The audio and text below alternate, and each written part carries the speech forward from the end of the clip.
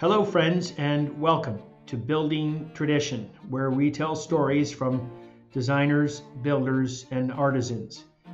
History informs the future, and so do our guests. I'm your host, Peter Miller. What defines classical interiors? Interior designers play a very important role in the restoration, renovation, and new period home design process, often leading the team of allied professionals. How do they approach their work, delight their clients, and source the craftspeople who contribute to the success of their projects? How do they research classical interiors? How do they define it?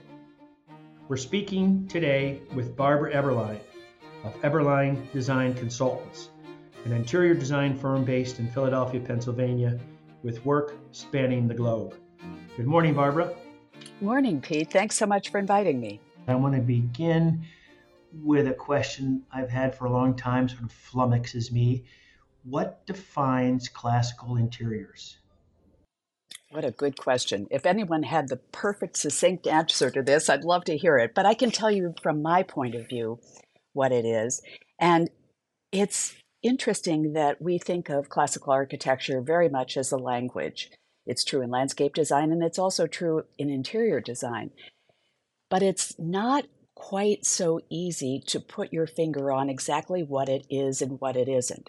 But there are principles and goals that I find that in classical interior design shares with classical architecture. And that, I would say, if I had to focus on a particular definition, is that there are elements like balance and proportion and rhythm and scale and logic. I mean, we go on and on with the list of things that you want to consider in crafting a beautiful space.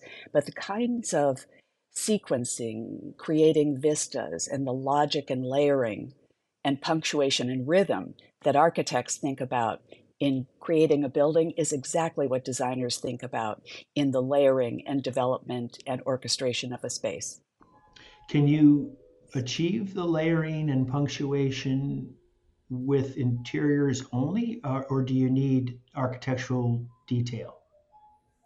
Well, that's another good question. I was thinking about this when we were chatting earlier. Um, I don't know why you would want to do a classical interior and forfeit the opportunity to tap into the architectural richness that can be added through ornament and detail. But let's just say you had a client who was moving every 6 months or every year, and they said, I love my environments, my home is very important to me, but I'm going to be moving again, so I don't want to spend my entire investment on moldings and columns and other things. What would you do? And I think you can create the same kind of visual punctuation and focus by using other kinds of elements. For example, if I did scenic wallpaper on a multi-panel screen and I hung it as the focal point of a room, even if the room had no architectural detail, that element itself could yield the same kind of reference and richness that a three-dimensional architectural element could. Or if we had a large opening and there was no punctuation, no beautiful door casing or columns, you could use huge topiaries on either side or something to create the kind of focus and human scale and connection and visual richness that architecture gives you. I would be the first one to go for the architecture, by the way, at any point. But if, let's say you were doing a mural, what would you use as inspiration for that mural? It depends on whether or not I wanted to connect to the environment outside. Like there's a reference to what you're seeing. One of my favorite murals ever that we designed for a roof deck was the landscape, the cityscape that you would have seen had they never built skyscrapers in front of your view. So that was a really interesting way to get both, elements of it. What you have and what you want. Those are two different things. Turning lemon into lemonade. Exactly. It's been said that the younger generation of homeowners are not as interested in classicism as they are in modernism. Do you see that? I think one of the great things that has happened as a result of social media boom is that people get more information. The negative part is they don't get as much education. And there's a big difference between looking at a lot and understanding what you're looking at. So I think the pendulum definitely is swinging. If you look at um, practically every design magazine now, everybody's got wallpaper back and ceilings are in. And I used to like to say that we're so out, we're in, because everybody else is trying to catch up to us. The real truth is that we never abandoned certain principles that we learned before. But I think the days of everyone having exactly the same taupe sofa are coming to an end. And whether or not you go back to exactly what was being done years ago, I think not. I think that the design process is an additive one. You get additional layers, you get more information, you get more references, and more points of connection. I spent a lot of time on fashion as a child, and my father once told me that fashion design was cyclical. And I thought, how does he know that? That's unbelievable. He's a genius. And then he explained that things come back into our popular culture and come back into fashion, but never quite the same the next time because you have more to learn from. It's like that proverbial walking around up and up and up a mountain and thinking that you're always coming back to the same point. Well, you're not coming up back to the same point because you're higher and you can see farther. And it's a different perspective. But yeah, ideas and silhouettes and concepts are revisited, but always with a fresh perspective. And I think that's what's happening now. I remember Tread is Red. I remember an interview I had with Gil Schaefer, who said, all the magazine editors want to know what's new, what's hot, what's trendy, but I'm a classicist and I just kind of wear narrow ties no matter what the what the fashion. Um, what kind of research do you do before beginning an interior design project? Oh, I think it depends a lot on the the nature of the project and the nature of the client. For example, if I'm thinking this because we just finished an historic building that houses one of the oldest, most richest medical libraries, and from everything from illuminated manuscripts to present day materials. And so, what research is required for that is very different than I would do for a vacation house. In the case of the historic library, I need to know about climate control and humidity and the effects of light and what conservation capabilities they have on staff. How are we going to get things transferred out? How do you safely store documents like that? And how do you present them so that the general public is engaged and feels like this is an incredibly valuable community resource? On the other hand, if I were designing someone's vacation home, I would be looking at what they live with presently, what they feel is missing in their life visually, aesthetically, or in terms of what they can do, and trying to figure out the elements that work in that kind of environment. And obviously, if we're building a beach house in the Caribbean, it's going to be different than a mountain house in Montana. But trying to get at what's the essential ingredient. You have to look at design as a problem solver. You're an artist, but you're a problem solver at the same time. And you've got to be able to put those two things together. Does that create a theme, an overall theme for each project you do? Probably less a theme than a goal, because most interiors are going to want to have a point of view, or the ones that we like to craft have a point of view. They're saying something. They're saying something to you. They're saying something about the person who lives there. They're guiding you through their own multi-layered personality. So I think that and the client's interests being expressed are the most important things. It's funny to see how people take what they believe to be is a very identifiable theme. Like we just had a client who bought a very classically oriented fellow who just bought a mid-century modern Richard Neutra house that only had one owner. He bought it and he said, I love this house. I love mid-century architecture. I hate mid-century modern furniture. Don't show me any of that. I want Art Deco. And of course, I gulped and thought, woohoo, how are we going to connect those dots? But if you take a breath and you think about it, and you think about the lines and the points of connection and the revelations that one historical period gives you for another, or the interaction of certain materials, that's where you start to create real richness and uniqueness in interiors that you would never have thought of before. And that speaks to the notion that what goes around comes around, but it's different. I think of Art Deco as sort of a precursor to mid-century modern. Mm-hmm. And it is very much so. And when you think, I mean, that in particular is a very, very interesting point in the history of the planet, as well as in the history of design, because you're coming out of something, the huge industrial age, and then the arts and crafts movement looking for connection to handmade craftsmanship, the personal expression that comes with taking something on yourself and making something with your own hands, as opposed to the mass marketing. And then how early French Art Deco evolved into a more mechanized industrial version in New York's version of Art Deco, and then how that slid into mid-century.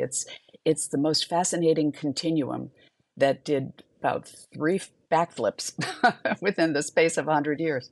Empire State Building and so much of the things that were built in the Depression, WPA projects, for example. Oh, they're beautiful. The Hoover Dam comes to mind. I want to go back to your medical research library and the research. By the way, that project won a Trumbauer Award, as I recall. Mm-hmm. I think I handed you that trophy and shook your hand for that one. That's right. But from medical library interior restoration to a house in Montana, you have a wide-ranging portfolio of work. Does that make it more fun or more difficult, or both? Both, and that they're very much tied. I can't imagine any creative person being happy doing the same thing over and over and over. And I realize people do it, and I've never been able to figure that out. I always think about what it was like as an 8-year-old walking onto a stage and you're in a ballet performance, and every single time I thought, I don't remember the first step. Oh my God, panic. And then of course you walk onto the stage and the music starts and you remember everything. I like that same feeling in design projects, walking in and thinking, uh-oh, do I know what I'm doing? I don't know. And feeling that, your heart start to race a little bit and you can't wait to research what the history of this building was, or the use, or the people who built it, or the architect who originally conceived it. And it's that kind of, I don't know, just sort of hungry quest for knowledge that I think sparks a lot of designers' imaginations and produces the best work. And we love the range of commercial, institutional, residential, modern, contemporary, and the historic. You mentioned the client who bought a Neutra mid-century modern house and wanted to decorate it in Art Deco. I'm also noting a project you did, I think in Bryn Mawr, Philadelphia, where you took a Georgian house and the interiors were French Art Deco. Yes. Well, that was sparked by an incredible collection. And they lived in the house before and had an Americana collection, a notable Americana collection, and big changes in their life. And they decided to sell everything in that collection and start over again, and went into Art Deco. So a lot of what we were doing in that house was calming the specific references to Georgian down, but keeping the scale and keeping the richness. Did that send you on a journey to find French Art Deco collections for them, or had they? Luckily, I was working with a renowned collector who was very clear about my role and his role. He said, "Look, I'm the collector. I find the things. You create the space that makes them the most beautiful." You weren't insulted. No, oh, not at all. Because, all of this whole process is one of collaboration. And you might be working with an architect who's brand new to the field, and you're going to have a different role vis-a-vis them than you would if you were working with a grandmaster. But you're going to learn something from that collaboration, no matter which way it's going. And that's why we love to work with lighting designers and landscape designers, because all of those people have such fine-tuned expertise that if you just keep your head on straight and your ears open, you're going to learn so much that's going to be applicable for years. One thing I notice about your work is that all of your clients have one thing in common: good taste. They know to approve things that look great. What other things do your clients have in common? Oh my gosh, that's a great question. Well, first of all, good taste is a strange phenomenon. It's like color. There's no bad color. There's just bad combinations. And our goal is to try to take whatever comfort level they're dealing with in aesthetics and build it and broaden it, and then help them focus too. That's important as well. But I would say that if there are aspects of clients that I'm looking for, it would be ones that don't want the answer given to them. They don't want to be dictated to. They don't want to see another room that looks just like theirs. They're absolutely individual. They're extremely expressive. They can be as opinionated as they want, but open and energetic and enthusiastic about growth. That sounds like the perfect collaboration. You orchestrate the creative efforts of so many craftspeople in your work. Um, do you want to talk about how and who you work with? There's nothing that we do that is done in a vacuum. Every single element of what we create and what we build is done with someone else. My mother used to ask me, "Well, you don't really make the curtains, so why did you say you designed them?" I said, "Well, there are different parts of this." In No, fact, Mom, I I'm do not. make, I'm not sitting at the sewing machine, yeah, Mom. but I probably am, is the real truth. Um, But what you can learn from people who are installing micro mosaic floors in marble to contemporary glass tile, or what you would see working with someone who's making incredible contemporary millwork out of fumed oak versus what I'm going to learn from an antique dealer about oak, but from centuries ago, is going to be totally different. And working with plaster um, geniuses and lighting designers and um, just something as seemingly straightforward as upholstery. Those people have a breadth and depth of knowledge that we as designers could never have, because we're orchestrators. We're finding all those people, the best violinist, the best percussionist, the best oboist, and putting their efforts together in a way that makes their work shine and that creates something that's a separate piece of music, actually. What advice would you give an emerging professional in the interior design space?